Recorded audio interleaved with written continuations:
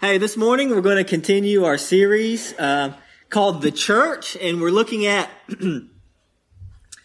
what the Bible says about the church, the mission of the church, the function of the church, and part of this is to kind of carry you or at least expose you to some of the conversations we've been having within our vision meetings about, how can we best structure and develop a church that'll be functioning and healthy 100 years from now, but if the Lord tarries that long. And so, this morning we're going to talk about mission. What does the church do? So last time we talked about purpose, and we kind of walked through the Bible to try to see how the church fits into the big storyline of Scripture. And we saw how it's God's people. It's the renewed humanity. It's people being restored back to who they were made to be. And in this message today, we're going to be talking about mission. What does the church do? We talked a lot about mission this year, especially earlier in the year, but it's never going to hurt to be reminded of why we exist. We too easily drift in our minds from the mission that God has for us. And so we're going to be looking at today is mission. What does the church do? We're going to start this morning from Matthew chapter 5. Matthew chapter 5. That is the beginning of the Sermon on the Mount. So if you have a Bible, let me invite you to turn there. Matthew chapter 5, and we're going to begin this morning from verse 13. Verse 13. So if you're able and willing, I invite you to stand in honor of the reading of God's Word. We're going to begin this morning from Matthew chapter 5, beginning in verse 13. Jesus says, "You are the salt of the earth, but if salt has lost its taste, how shall its saltiness be restored? It is no longer good for anything except to be thrown out and trampled under people's feet. You are the light of the world. A city set on a hill cannot be hidden, nor do people light a lamp and put it under a basket, but on a stand, and it gives light to all in the house. In the same way, let your light shine before others so that they may see your good works and give glory to your Father who is in heaven." The Word of God. You may be seated. Okay, so we're going to look at the mission of the church this morning under three headings. Number one, we do good for God's glory. We do good for God's glory. Number one. Number two, we share Christ for God's glory. We share Christ for God's glory. And number three, we do missions for God's glory. We do missions for God's glory. But first, when we talk about the mission of the church, we want to talk about number one here. We do good for God's glory. This is part of the mission of the church. This is part of what we do as followers of Jesus Christ. We do good for God's glory. The church is not the main mission. It's not the main part, but it is an important part of doing good for God's glory. Not too long ago, just the beginning of this year, we wrapped up our sermon through a sermon series through the book of Matthew, preached it verse by verse through the entire book of Matthew. And as part of that series, we spent a pretty significant amount of time going through the Sermon on the Mount. And I said at that time that the Sermon on the Mount represents Jesus' kingdom ethic. That is, Jesus said, "Repent, for the kingdom of heaven is at hand." Jesus is the king of the kingdom of God. And if you're going to be a citizen in the kingdom of God, the citizens of the kingdom are characterized by certain types of behavior, right? Right? There's a certain way you're expected to act if you're a U.S. citizen, okay? You got to obey the laws, right? Well, there's a certain way you're supposed to act if you're a citizen of the kingdom of God. And that's what Jesus says in the Sermon on the Mount, is that if you're going to follow me, if you're going to be a citizen of my kingdom, this is how you're going to act. It's the Jesus' kingdom ethic. It teaches us what our lives are supposed to look like if we are true citizens of the kingdom of heaven. So if our lives do not embody the kingdom ethic found in the Sermon on the Mount, we can't have great confidence that we are in fact kingdom citizens, because Jesus said you would know them by their works. In fact, Jesus' Sermon on the Mount closes with warnings from Jesus. Jesus said that there will be people who when he returns, will say to him, Lord, Lord, did we not do many mighty works in your name? Did we not prophesy in your name? Did we not do all these things in your name? And Jesus said he's going to look at them and say, who are you? I don't know you. Depart from me, you workers of lawlessness. Okay? And then the end of the Sermon on the Mount, right, closes with the parable of the rock and the sand, right? Somebody builds their house on the rock. Somebody builds their house on the sand. Okay? The person who builds their house on the sand is who? The person who hears Jesus' words and does not do them. The person who builds his house on the rock is who? The person who hears Jesus' words and does them. So hearing is not enough, right? We have to hear and do the word of God. And so Jesus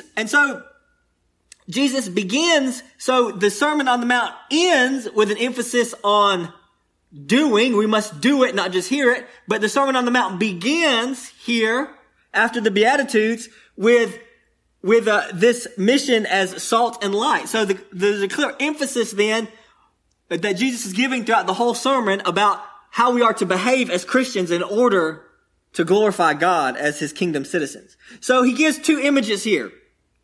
Salt and light. Salt and light, okay? So first, we'll look at salt, okay?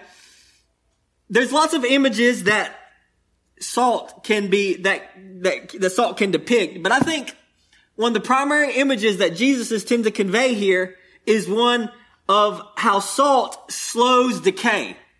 How salt slows decay. The world, I don't know if you've noticed, is in a downward spiral of sin, right? I never get how some people really believe that like people fundamentally are basically good, because if people were basically good, why are there so many problems? Doesn't make sense. People aren't basically good. People are basically selfish. And they will do what they want to do to accomplish their ends to make what they perceive as they're going to be their best life, even if it means using and abusing other people.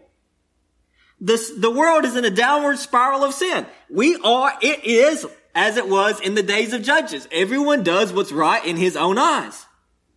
And in fact, that's what Disney tells you to do, man. Just let it go. Just let it go. Be yourself.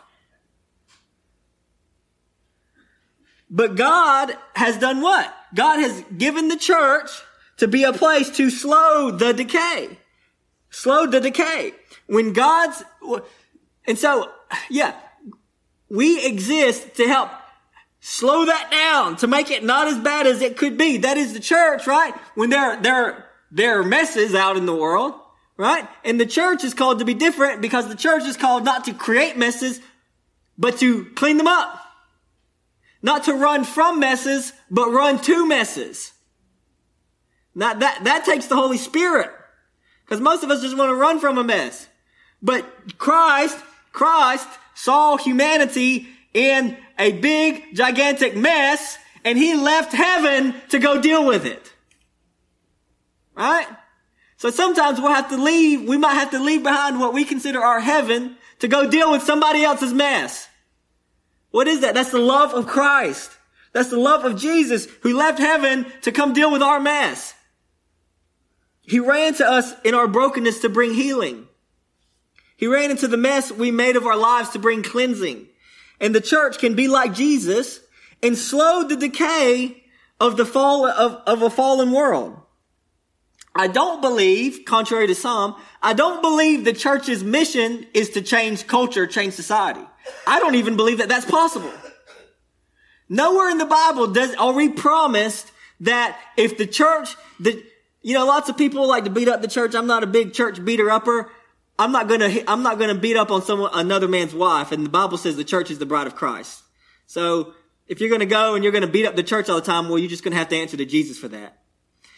Even if the church isn't perfect, but even if she was, I don't think that would be enough to change society. Because the church's mission isn't to change society. The church's mission is to glorify Jesus Christ. The church's mission is to proclaim the resurrection of Christ from the dead. But that doesn't mean that we don't do good in the world. It just means that we take the time and the place in which we've been given, and we try to be salt and we try to be light in the time and place that we've been given in order to glorify God. The only way, let me tell you something. All the good deeds in the world, it can make this world a little bit better place, but it's not going to change society. All the politicking in the world, even as good as it can be, the best in the world, it can make it a little bit better for a little while, but it's not going to change society. The only thing that would change society is if everybody got saved. Because then people would actually want to do good from the heart.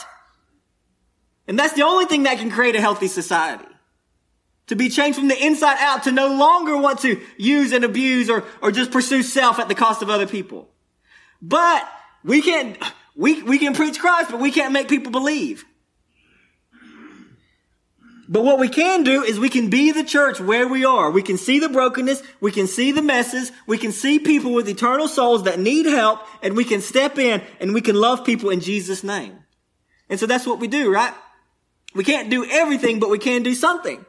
And we can never underestimate the power of one changed life, right?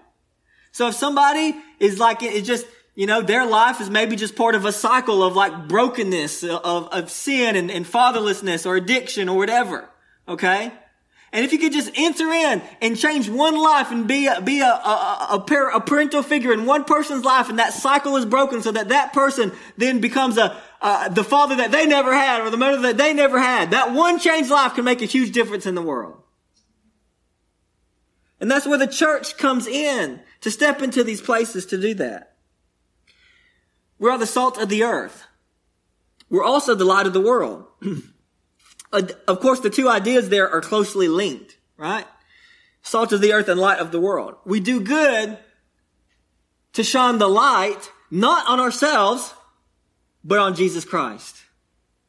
We do good to say that anything good we do is ultimately not for our sake, but for Christ's sake. And we do it because Christ has already entered into our lives and changed our hearts, right? So note here, we don't do good for goodness sake. That's what Santa Claus asked you to do. That's not what Jesus Christ asked you to do. We do good for God's sake, for Christ's sake.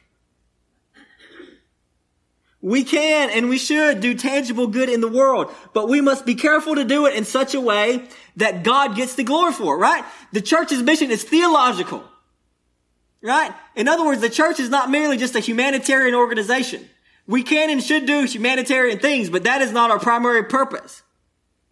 We do good for the glory of God. We love people in Jesus' name and help them in the brokenness so that they can see that Jesus Christ makes a difference in our lives. And so we haven't really loved people if we've made their lives more comfortable, but haven't told them how they can escape from eternal hell and judgment for their sins. So the church has a mandate to do good, to make our corner of the world a little better place, to step into the messes around us and make a visible difference, but do more than just that, but say, hey, the reason we're doing this is because Christ has changed me, and he can change you too. To make a difference and say, hey, look, we're thrilled that we were able to just step in and help just a little bit in this situation, but guess what? This isn't going to, there's only one thing that can solve the ultimate problem that you have. And your ultimate problem wasn't this mess that we might have helped just a little bit. Your ultimate problem is your eternal separation from God due to sin.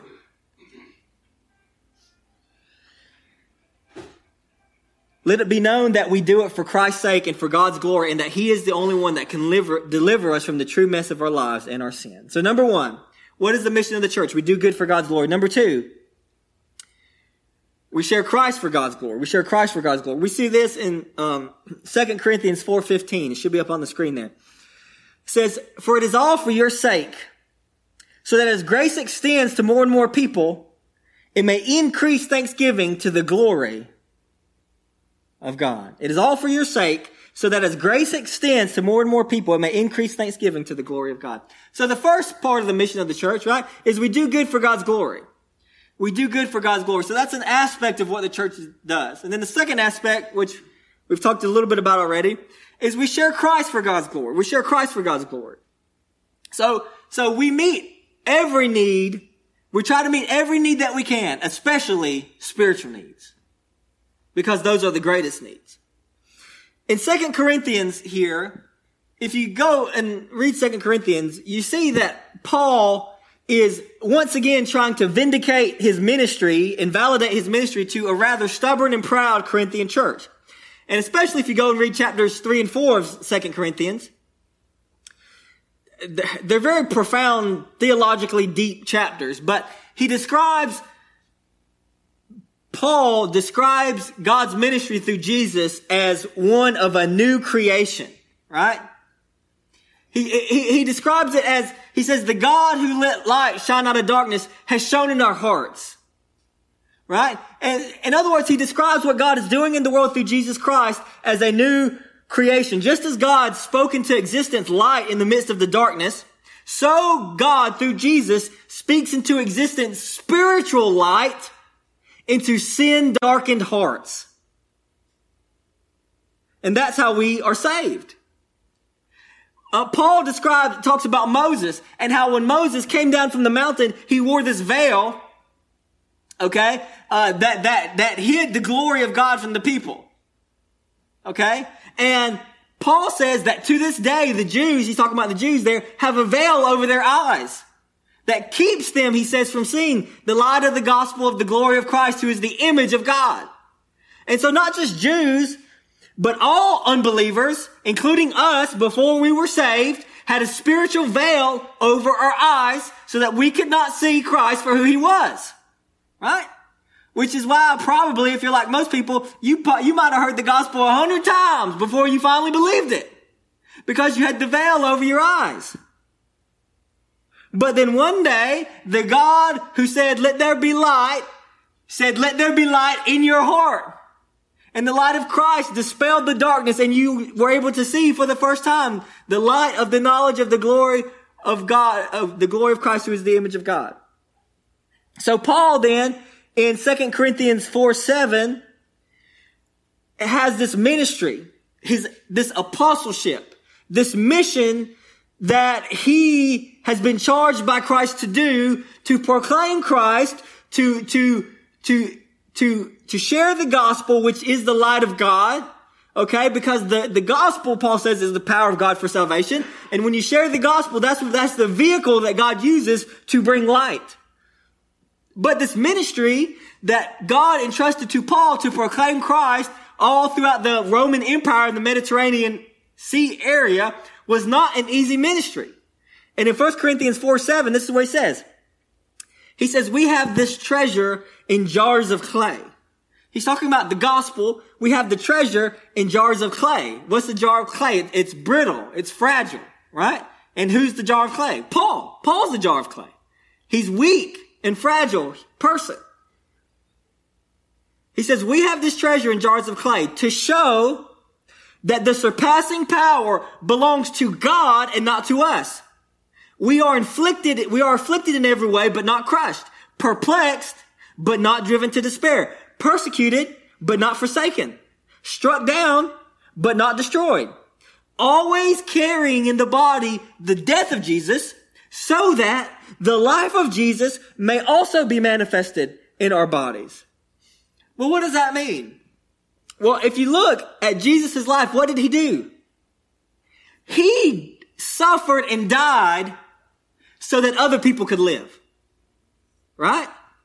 So what did he call Paul to do with his life? Paul followed Jesus, which meant what? Which means he suffered for Jesus everywhere he went. He endured all kinds of hardship so that other people could hear the good news of God and have life. He was beat multiple times. He was stoned. He was shipwrecked. And ultimately he was beheaded for the gospel of Jesus Christ.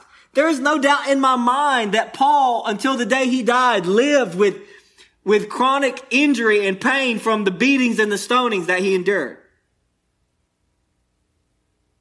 And that's not even to mention the emotional hardship that Paul had to face, because he went and shared the gospel with these churches like Corinth, and then they turned around and said, "Who are you? We don't like you.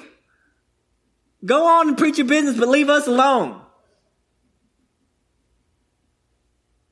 And he had friends who worked with him in ministry for years who then turned around and denied the gospel and abandoned the faith. That probably hurt the most.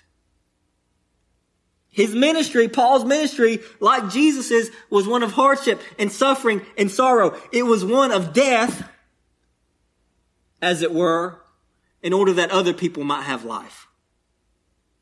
So Paul, in one place, Paul says, "I die every day." Isn't that what Jesus said to do? Deny yourself, take up your cross, and follow me. What do you do on a cross? You die on it.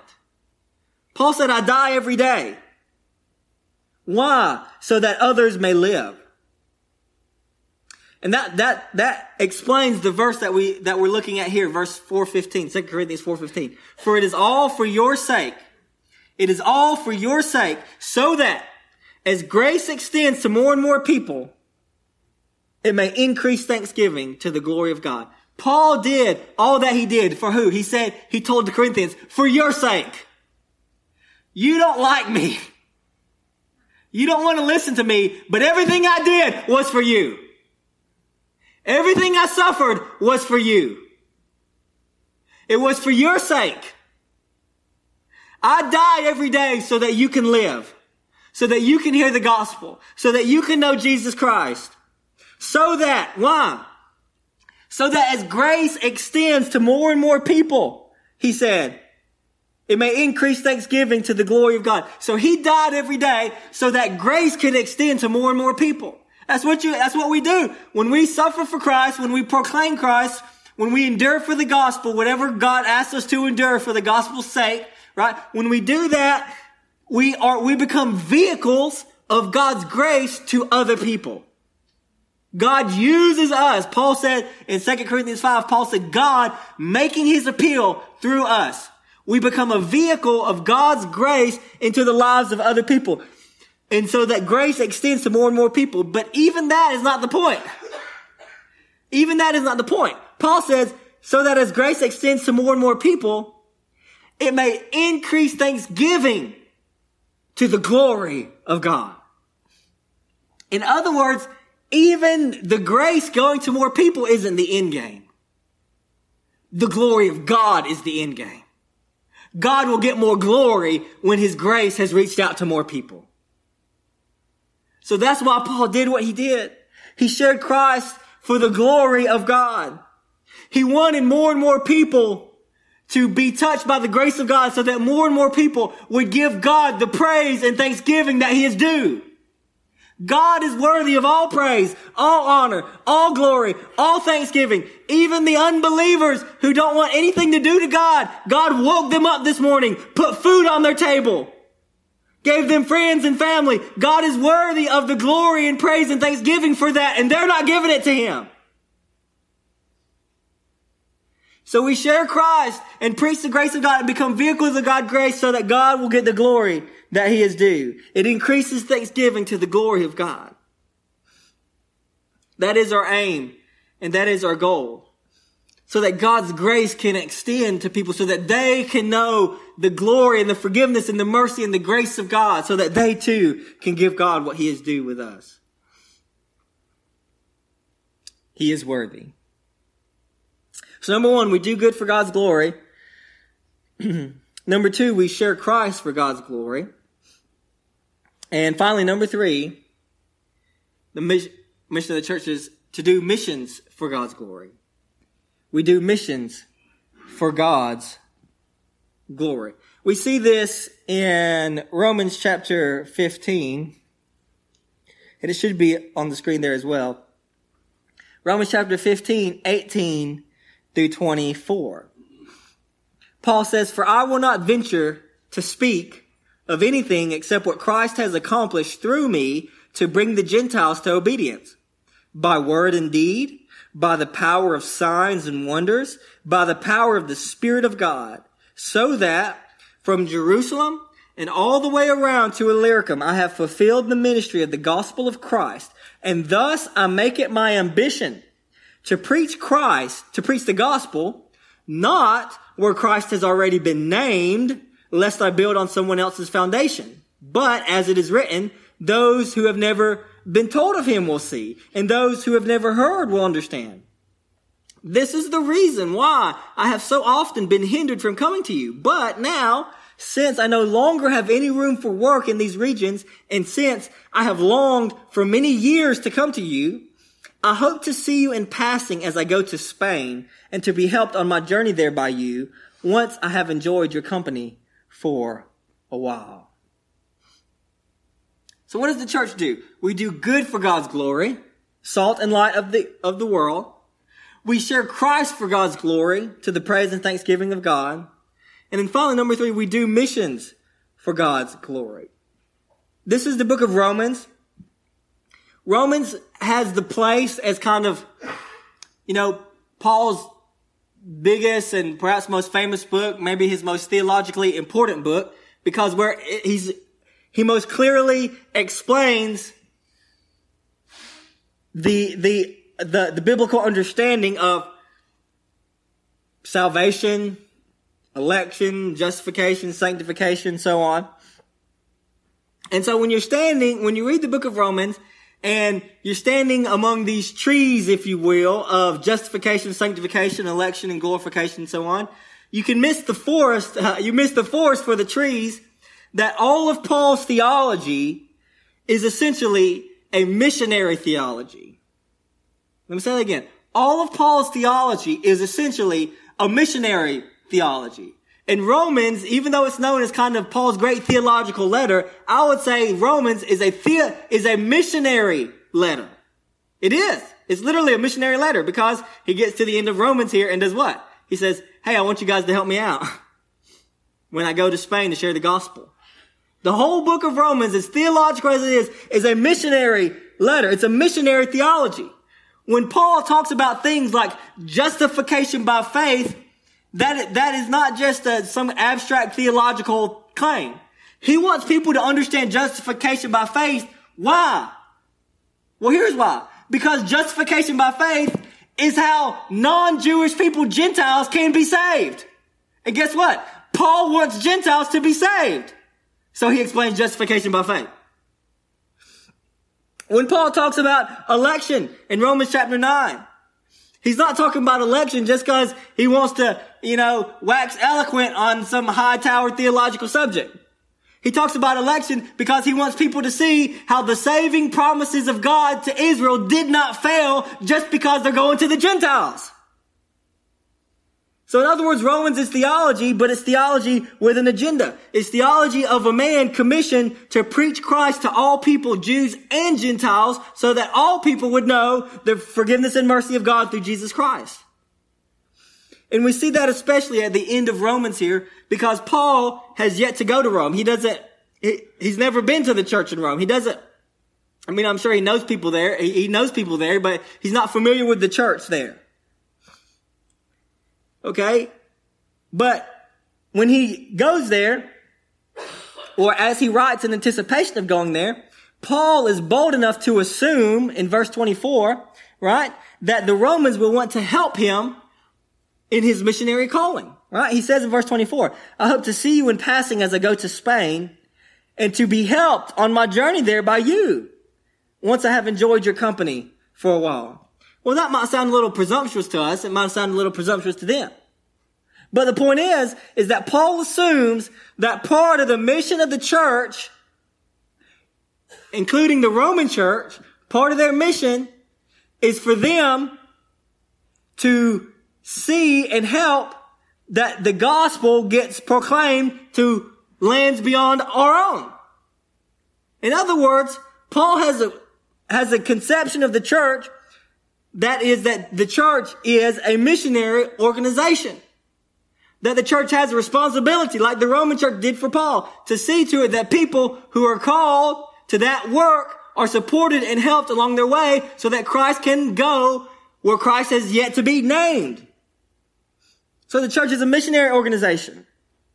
No, not everybody is personally called to be a foreign missionary, but the church as a whole is called to raise up, send out, and supply those who God has called to that so that they can make sure that the gospel goes where Christ is yet to be named. So the church is many things, but one thing it most definitely is a missionary organization.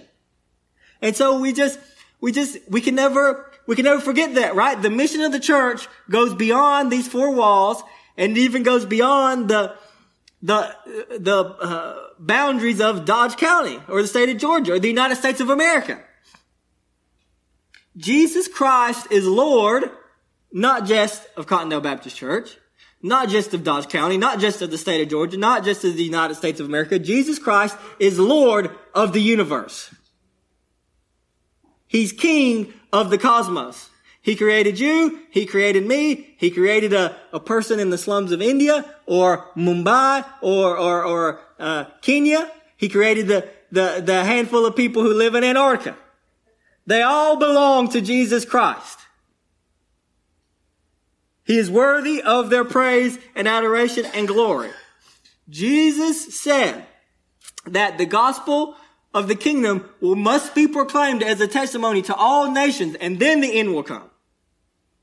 So the mission of the church, right, in the intervening period, which we're in right now, before Christ comes, is to see to it that the gospel gets proclaimed to all nations. That is the precondition for Christ's return. And so we as a church have to ask ourselves how we fit in to God's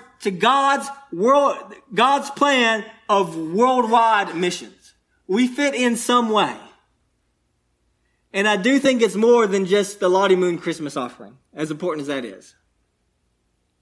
And so as we move forward as a church and Lord willing, as we move, things get going and we get launched here as a new church, one of the things we need to keep front and center in our hearts and in our minds is being part of God's global mission around the world. How can we pray and best be strategic about and be the best stewards we can of the time and place and resources that God has given us to be part of God's global mission in the world?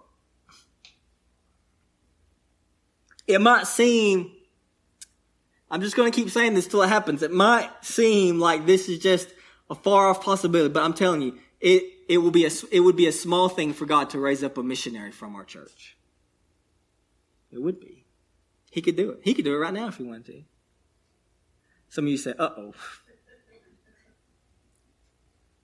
When God calls you, you go.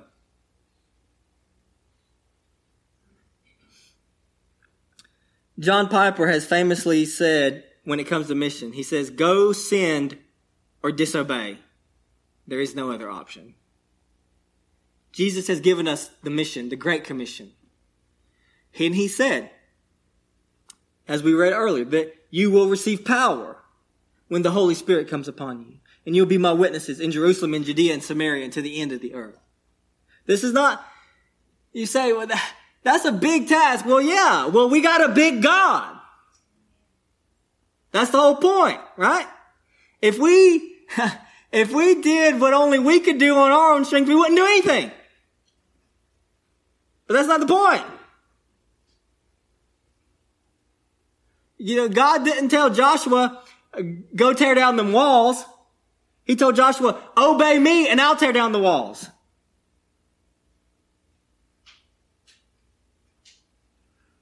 So we obey Jesus and he tears down the walls.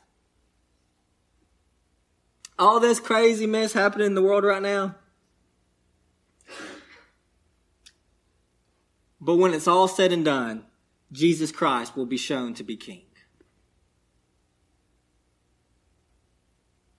And we want to stand there having done our part in the worldwide global mission of God. And so this is something we want to think about.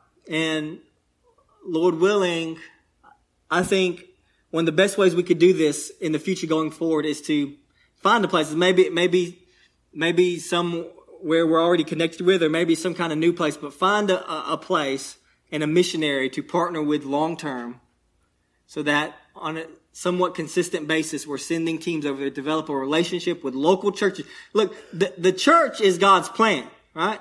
So when a missionary goes to a place where Christ hasn't been named, the first thing they do is they preach the gospel, and then when people get saved, they start a church. And then you work through that church to reach the community there, just like we're supposed to be doing here. And so we find a place, we find a missionary, find a church to partner with long term to say, we want you to succeed and thrive in your mission of reaching your countrymen with the gospel.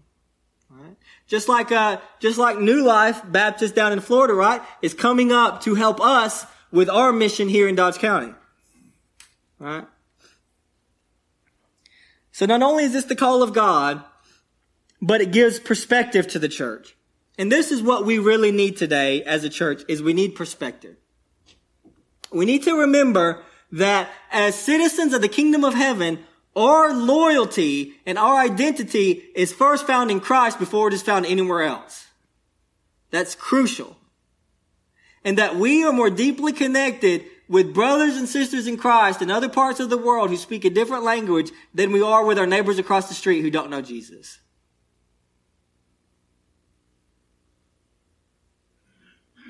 We need some perspective. We need to, over there, in other parts of the world, our hearts should be grieved at any suffering, but it should be especially grieved when we hear of our fellow brothers and sisters in Christ suffering. And so it reminds us that we're part of something bigger than ourselves. We're part of something bigger than just this local community. We're part of God's global people, the Church of Jesus Christ who belongs to Him. And there's people still out there who don't know it yet, but they're going to be part of the family. And that's why we do missions. To proclaim Christ where He is yet to be named, because God is still in the saving business.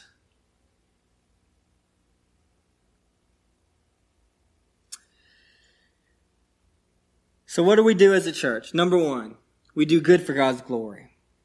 Number two, we share Christ for God's glory. And number three, we do missions for God's glory. Let's pray that God would help us be the church that He has called us to be. Father, thank You for today. Thank You for this opportunity to be here with these brothers and sisters in Christ. And Lord, I pray this sermon over our church this morning. God, I pray that You would help us right here in Dodge County to be the salt of the earth and the light of the world. I pray, oh God, that You would help us, God, this week to look up, see a need, see an opportunity, and just show up and step into the mess for Your glory, to show the love of Christ, to testify to the change that You have made in our lives, and to be Your hands and feet in this world. Help us, God, to be the salt of the earth and the light of the world. Lord Jesus, I pray that You would help us to share Your name with other people. Lord, we don't have to be theologians. All we have to do is be able to share of what You have done for us. And so, God, I pray this week that You would give us opportunities, Lord Jesus, to bear witness to You, that we would see them and seize them, Lord, the second You bring it to our heart and our mind by the power of Your Holy Spirit, that we would seize opportunities to testify that You, Lord Jesus, are King, that You are good, that You are faithful and true, that You have saved us, that You have changed us, and that You can do the same for other people. God, help us to share Christ for Your glory. And finally, Lord, I pray that as a church, You would help us, Lord, to do missions for God's glory. I pray, Lord, that even now You would begin stirring hearts, stirring us, God, burdening our hearts for our brothers and sisters all over the world. I pray, God, that in the coming weeks and months and years, You would guide us, God, to a specific church, a specific missionary, a specific place, God, where we can sit down roots to say, Lord, we can't do everything, but we can do something, and we can help do our part in Your worldwide mission by helping a local congregation reach their community somewhere in another part of the world. To be partners with You in what You are doing. Like the Apostle Paul did, Lord, to take Christ where he has yet to be named. Lord, in all these things, we want to be your church. We want to be the church. We want to be the people that you have called us to be. And I pray that you would make us into that people. In Jesus' name, amen.